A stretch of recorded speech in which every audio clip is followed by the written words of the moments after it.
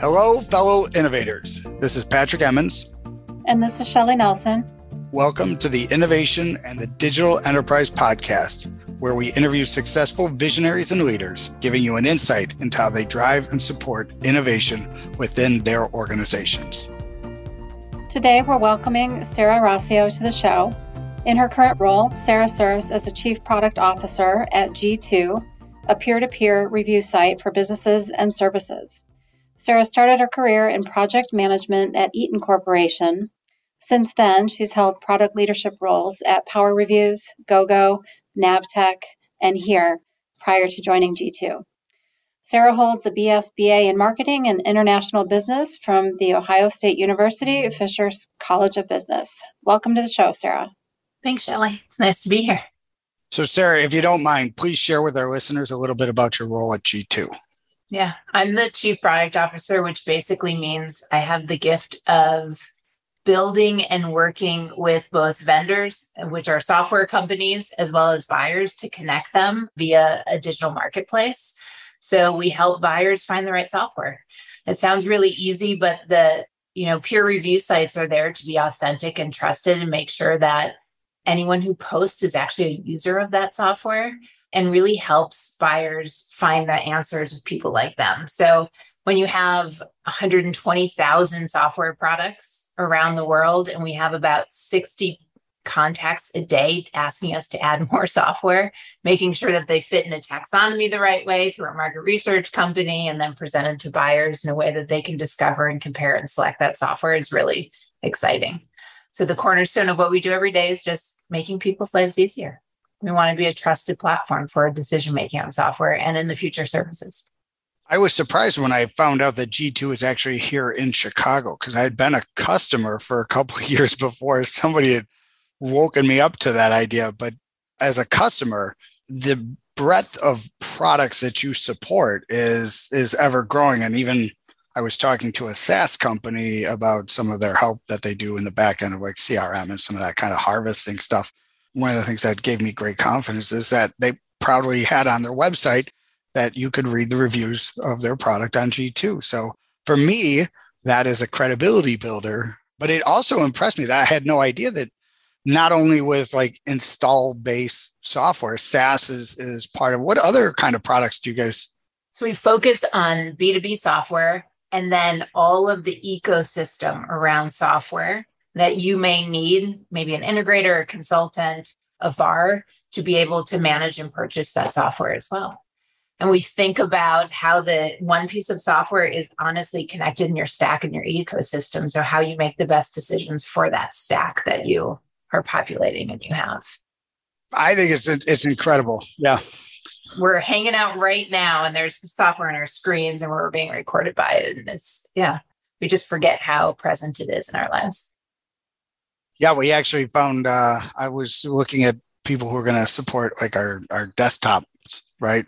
And they had reviews on G2 as well, which historically previous competitive years, they didn't get into things of that nature. And that was way long ago, way before cloud and SaaS was really a thing.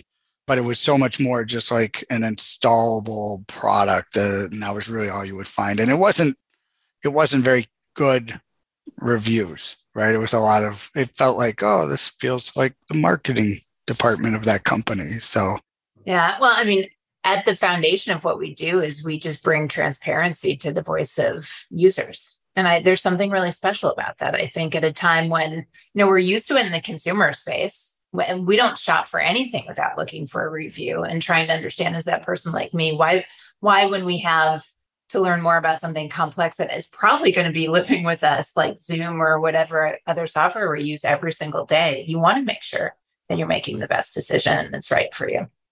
I do have a question about that, because you're right. We all do that. And at the same point in time, there's certain areas of reviews that I think are losing credibility, right? Like from an Amazon standpoint, right? When I think about their reviews, you gotta, are you hunting for the answers you're looking for? Are you getting actual answers?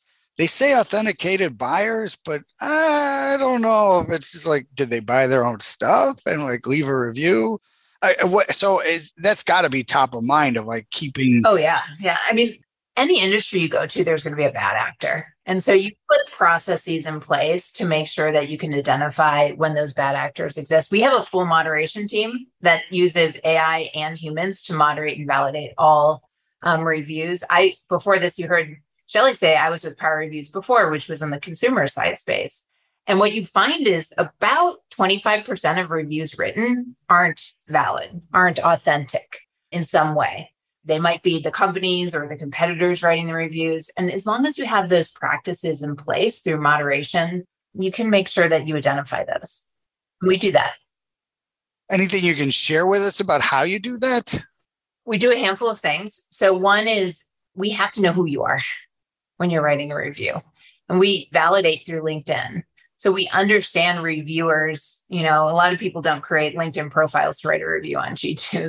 That's traditionally not a thing. They also have to share screenshots that they use the piece of software as well. And we ask a lot about the individual themselves. And we know when people are, fraudulent. We kind of have studies. We can find out if people are also using certain language that's repetitious, that we can see them copying up reviews.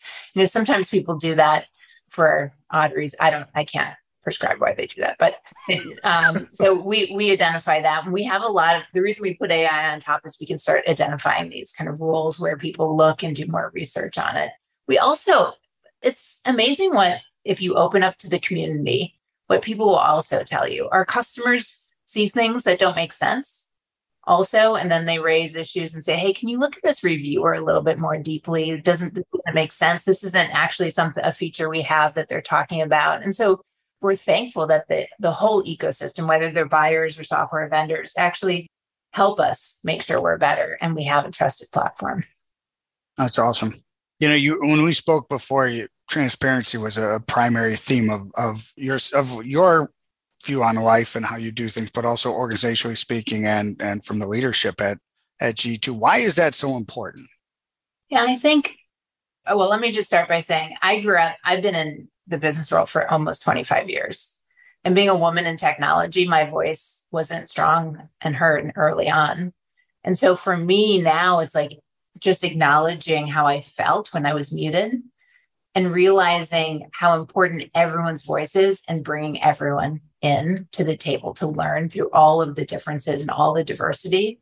And then when I speak transparently, I want to share the context with everyone because I know sharing that transparent context with whether it's customers or people in my organization, they can understand and do the work better and challenge me to be better too. And I entertain and I welcome that challenge back. And you only get that through transparency because you build trust. And people can challenge you when you build that trusting environment. That has its own challenges. I agree 100% with you. But for some people, right, it takes a lot of bravery to do that, right? It takes a lot of commitment that people are going to criticize, right? Because you're being transparent about your good, your bad. And it's easy when I own my own company. It's easy to do that when you're the boss. Is that something that you think you've always done? Is that something, because I think people get taught to not do that sometimes, right? Yeah. I mean, I think the modern company has changed in the last 10 years. I think transparency, I remember about 10 years ago, someone saying, Sarah, imagine your best customer was sitting next to you in every meeting and every decision. And they got to see everything. And I thought, wow, how powerful is that? How beautiful is that? Because there are moments that we make decisions that I want them to know. And there's things that I actually am scared to do, but I also want them to know. And so it was that moment that sat with me about 10 years ago. And I think a lot of companies have shifted and they said, we're going to share all of our financials with our, employees. When I was thinking about it, we're moving to a point that even our algorithms and the inputs to our algorithms we're sharing with our customers. And that just honestly, what's interesting is sometimes it's challenging. Sometimes they say you should be better. And I say, thank you. Let's talk about it. That's why we shared it with you. Because they probably have ideas. And the truth is when you entertain in those type of conversations, and maybe it's because I have 20 years in product, And I know I'm never going to have all the right answers, right? But if you actually engage in that conversation, all of a sudden someone will tell you something that you really needed to know for your product. And it motivates me. It motivates me to be better. So I welcome the conversation, all the passion, because the fact is there's nothing worse than silence in my world. Silence means they don't care. If they're yelling, if they're clapping, like anything else that requires a voice and feedback is beautiful. And I just welcome it. I'm curious, Sarah, has this evolved in terms of your leadership style? How does it touch your leadership style now? And do you feel like you're getting the best feedback and the best communication from your teams because of that? Yeah, I think especially at G2, our culture has been more open than any other culture that I've ever seen. And so I've come to settle into it and really open up much, much more, even getting on phone with partners and perceived competitors and having conversations about how to change the industry, how to be better for everyone, all our buyers. And so I think it's really changed me as a human. And I let go of the potential fear of it, just because I think the outcome and aggregate will be better. And to tell you the truth, I think my team's happier for it internally too, because they don't want me, and I shouldn't be telling them what to do. They're connected to the business a lot more. And for me to say, I see this, what do you think? And then all of a sudden, they have a voice, and I'm celebrating the fact that they actually have a better strategy than I would ever have.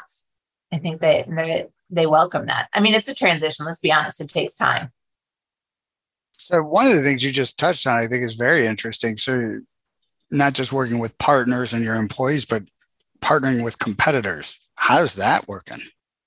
Yeah, I mean, and maybe it's where we do it.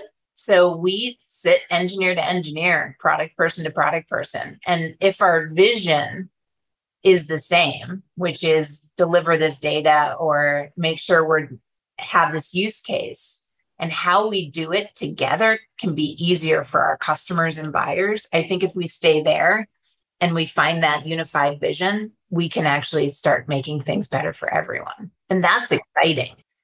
And I've actually done that probably for the past 15 years. It's just, I think at its core in new product development, people just want to do the right thing. And so all the politics and everything else and fear goes away, and you're just wanting to build something great. That's pretty cool stuff. I think you mentioned it. It's the concept of like being confident in your niche is a relatively new concept. I mean, if you go back to the 90s technology world, Oracle and whatever, I forget the exact other company, but just how much they would go to war with each other. And they'd spend so much time and money and emotions just trying to pick a fight. Even you think about the 2000s with Google trying to get into Office's space and all of those things. It's pretty interesting how much it has pivoted for other organizations. I worked for Nokia when Nokia died as a company. Like it imploded. And I remember sitting at a leadership offsite and having the directors, and I was sitting there and they said, the reason we lost our way at Nokia, who was the biggest cell phone manufacturer in the world before Apple, right? The reason we lost is because we actually stopped paying attention to everything around us and figuring out really how to lead. And we forgot about the competitions in some cases. And so for me, it's be aware of your environment, figure out who your competitor is and how to collaborate, but don't be so arrogant to forget. But there was like this in different places, these closed walls, these acknowledgement or maybe semi-acknowledgement of where, who was out there, but never paying either too much attention or not enough attention. And I just think that's, stay close. Wow. Be confident, stay close. Or, you have a massive, I don't know how old Nokia was when it imploded, but 100-year-old companies imploding. Well, the prologue to your story is the Motorola story of, again, hubris thinking, and Nokia is the one that knocked off Motorola. And I remember somebody, I forget who, we were talking the other day about this. And at the time when Motorola was very threatened by Nokia and right? Trying to like suppress and make sure that they stayed on top. There was a third player in that story that Motorola's leadership didn't care about at all, and said they'd never be able to compete globally on a mobile phone stage. And that company is Samsung. Yeah. Well, I mean, that's why I'm like, get close, because usually companies have different competencies. And then you learn more. You learn more about what you do really well through the eyes of your, potential competitors, or kind of how to make sure you work better together. Yeah. For us, we're a data company. And what's surprising to me, and this is a testament to our CEO, he said the data needs to exist where people make decisions. So we will syndicate to anyone or to use the data in any application that our customers or buyers want to see it, which actually has this beautiful openness to it, and realizing that data is only as good as in that given day. And we will continue to refresh it and make it better and better and better. So it keeps us always kind of on our toes. We always want to be better. We always want to be servicing our buyers wherever they are, because we know it's more powerful than just G2.com. So what is next? What's on the horizon? What can you share with us? What is it the customer of tomorrow is really looking for? I think they'll continue to care deeply about the transparency and the authenticity of data. But I believe, we have 1.7 million reviews. Some software pieces have, tens of thousands of reviews. I think the buyer of our future wants some sort of insight, and they want to make a decision quickly on what is meaningful to them.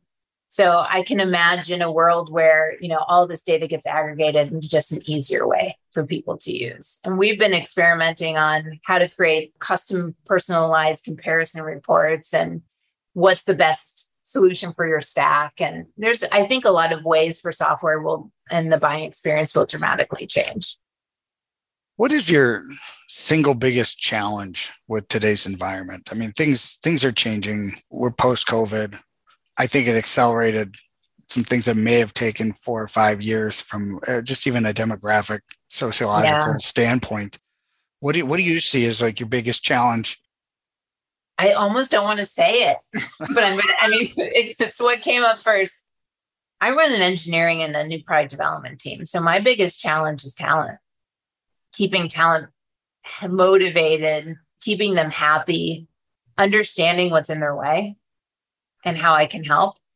It feels so cliche for me to say that, which is why I didn't want to say it, but it's what I struggle with every day. It's just, especially when we're remote first. So I don't get to walk the halls and see them. And you can tell through a huddle, through the nonverbal, how people are hunching over. You can tell there's something going on that you can lean into as a manager and leader. But when you don't see it, I said before, Slack channels can get silent. People get silent. You don't see it. Great point.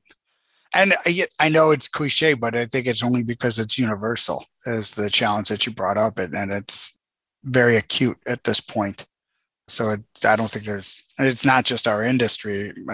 Every industry I'm aware of has this challenge where, I don't know about you, but like, it just seems like things take longer, right? What used to be a certain level of service is everything's kind of gotten a little less good. I don't want to be super negative, but it seems like there's a certain issue of, and I think a lot of it just is everybody is thinly spread out, right? Like there's not enough to do a superlative job at times. Yeah. I was just on a call right before this, and just something that always keeps coming back for me is, I think in a time when you're thriving, you place a lot of bets, right? You have 10 different things going, and maybe they're all going a little bit slower than you want. And you forget there's 10 things happening. And in a time when you need to make trade-offs ruthlessly and you need to prioritize, like it's 3 to 4 and things will move fast. And I think for a lot of companies, including G2, because, we just got a round of funding and we're really excited and happy about our future. So our bets were placed. We have a lot of them. And so I think, should we go into a recession, whether you believe it or not, I think a lot of companies will start focusing more. And I think we'll change, the pacing will change with that. I don't know. What do you think? What do you think the cause is? I think it's just we got a lot of baby boomers leaving the marketplace. I think a lot of people in 2000, 2001 are like, I got 5 more years. I might strike today. Right. You think? There was a professor at St. Norbert College back in 1994 who brought this up of with the baby boomers leaving. I call it the upward suck of, the Peter principle on steroids of like people are getting jobs that they are completely not competent at because the necessity is there. So there's short-term incompetency, but long-term, it'll fix itself. But I think in the immediate that we're dealing with right now, there's just a lot of people who have left the marketplace. They had a lot of experience. There's a lot of people who are getting opportunities that, and I think we've all done that where you've hired somebody where it's like, they really a senior engineer? Right? Are they an architect? They say they want to be an architect. They're kind of, right? It's not a senior architect. It's maybe a junior architect, right?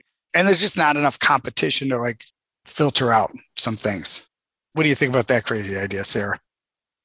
Well, I was listening to you and saying, I wonder what my 100% is on this, meaning what I could do to change that if it's that we haven't been honest enough with people coming in about what our expectations are, or we're not training enough. That's where my head went. And I agree. It is the real challenge. If it narrowed down in my mind, it's a profound lack of leadership in American management. Right? Like most companies don't do any management training or leadership training.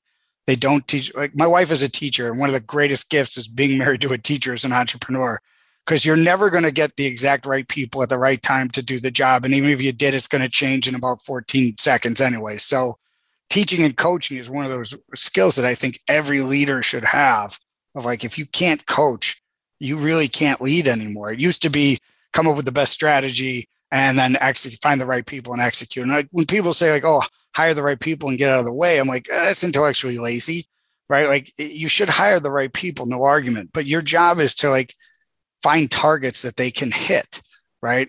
What is the objective? What are you trying to get them to do? Because to say hire smart people and then get out of the way, that's not really going to answer the problem. They still need to know the objective, right? They need to know what are the tactics? What are we going to do on a day-to-day basis? What are our metrics that we're going to like? Otherwise, it's just going to be smart people swimming, right? Yeah, it's interesting. I've invested a lot in this time of my career leaning on my candor. Although you might not know this of me, but the number one thing people have said about me is, oh, you're just so direct and candid. Mm-hmm. And I was like, we don't have time. Totally. Like in business, you don't have time for the nicety. And and I was on a call yesterday where someone said, how do you give great feedback? And I said, this whole sandwich approach that we were taught like early on, no, it all gets lost. I'm like, frequent, direct, actionable feedback has to happen like all the time. That's why I have one-on-ones with everyone who works for me once a week, because they're getting feedback.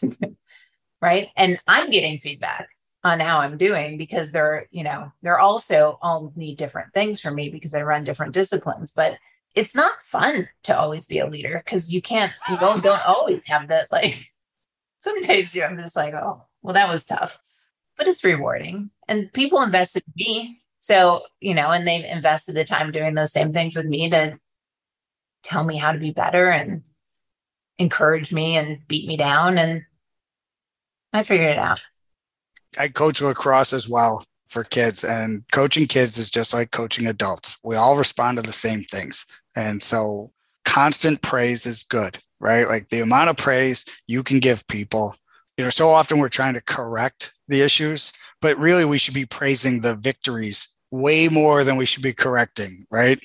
Because that's where I think you set what we call, with a lot of confusion, culture of whatever we're appreciating of people, we will get more of, right? So if you like that somebody got something done on time, say thanks. They did a little bit extra, just say thanks, right? Say it out loud, say it to other people, say it in front of other people, right? And what I love is when I tell people this concept as a coach of like, don't get me wrong, every kid that I coach in lacrosse, if you called them right now, they would say that I'm a mean guy. I guarantee it. Because there is times that you've got to run and go hug a tree. And that's my penalty for not listening. You got to go hug a tree. It's nice and humiliating and a little fun at the same time. And they're kids, so you can do it to them, right? Adults, I don't think I'm going to be able to get them to hug a tree, but I'll give it a shot. But I do think the end result is it's all about the praise, right? So it's like when they're doing the right things and reinforcing the right things. And that is when I tell people this, I get a lot of feedback like, wow, that's great. I agree. Luckily, I don't need that. And it's like, oh, really? All I know now is you are desperate for praise. You're actually afraid that somebody might praise you, which is why you're putting your shields up, right? Mm-hmm. Because you're afraid that if you get praise and then it doesn't keep coming, it's like a starving person that doesn't want to eat. And I do think that's a profound problem with most companies is that they don't approach leadership as coaching or praising people, right? It's about finding the mistakes and like ironing it out and like performance reports. I think there's a place for both.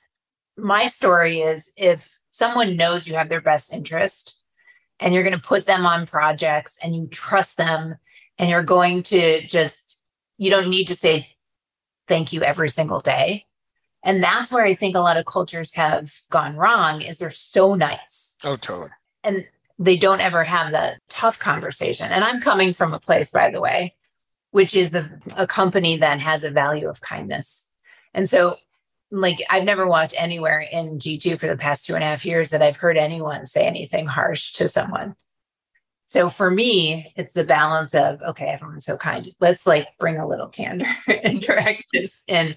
But I think every culture is different and leaders should know the balance of how to make sure that they're giving that praise. And I agree 100%, 100%, because a conflict has to be part of it, right? Like you can't get to a high performing state with a team or an organization if there isn't any conflict, right? So it's how well can you do healthy conflict to your point of like candor, right? Being honest about what you would prefer to have next time, right? Without the accusations of somebody's capabilities or intellectual whatevers, right?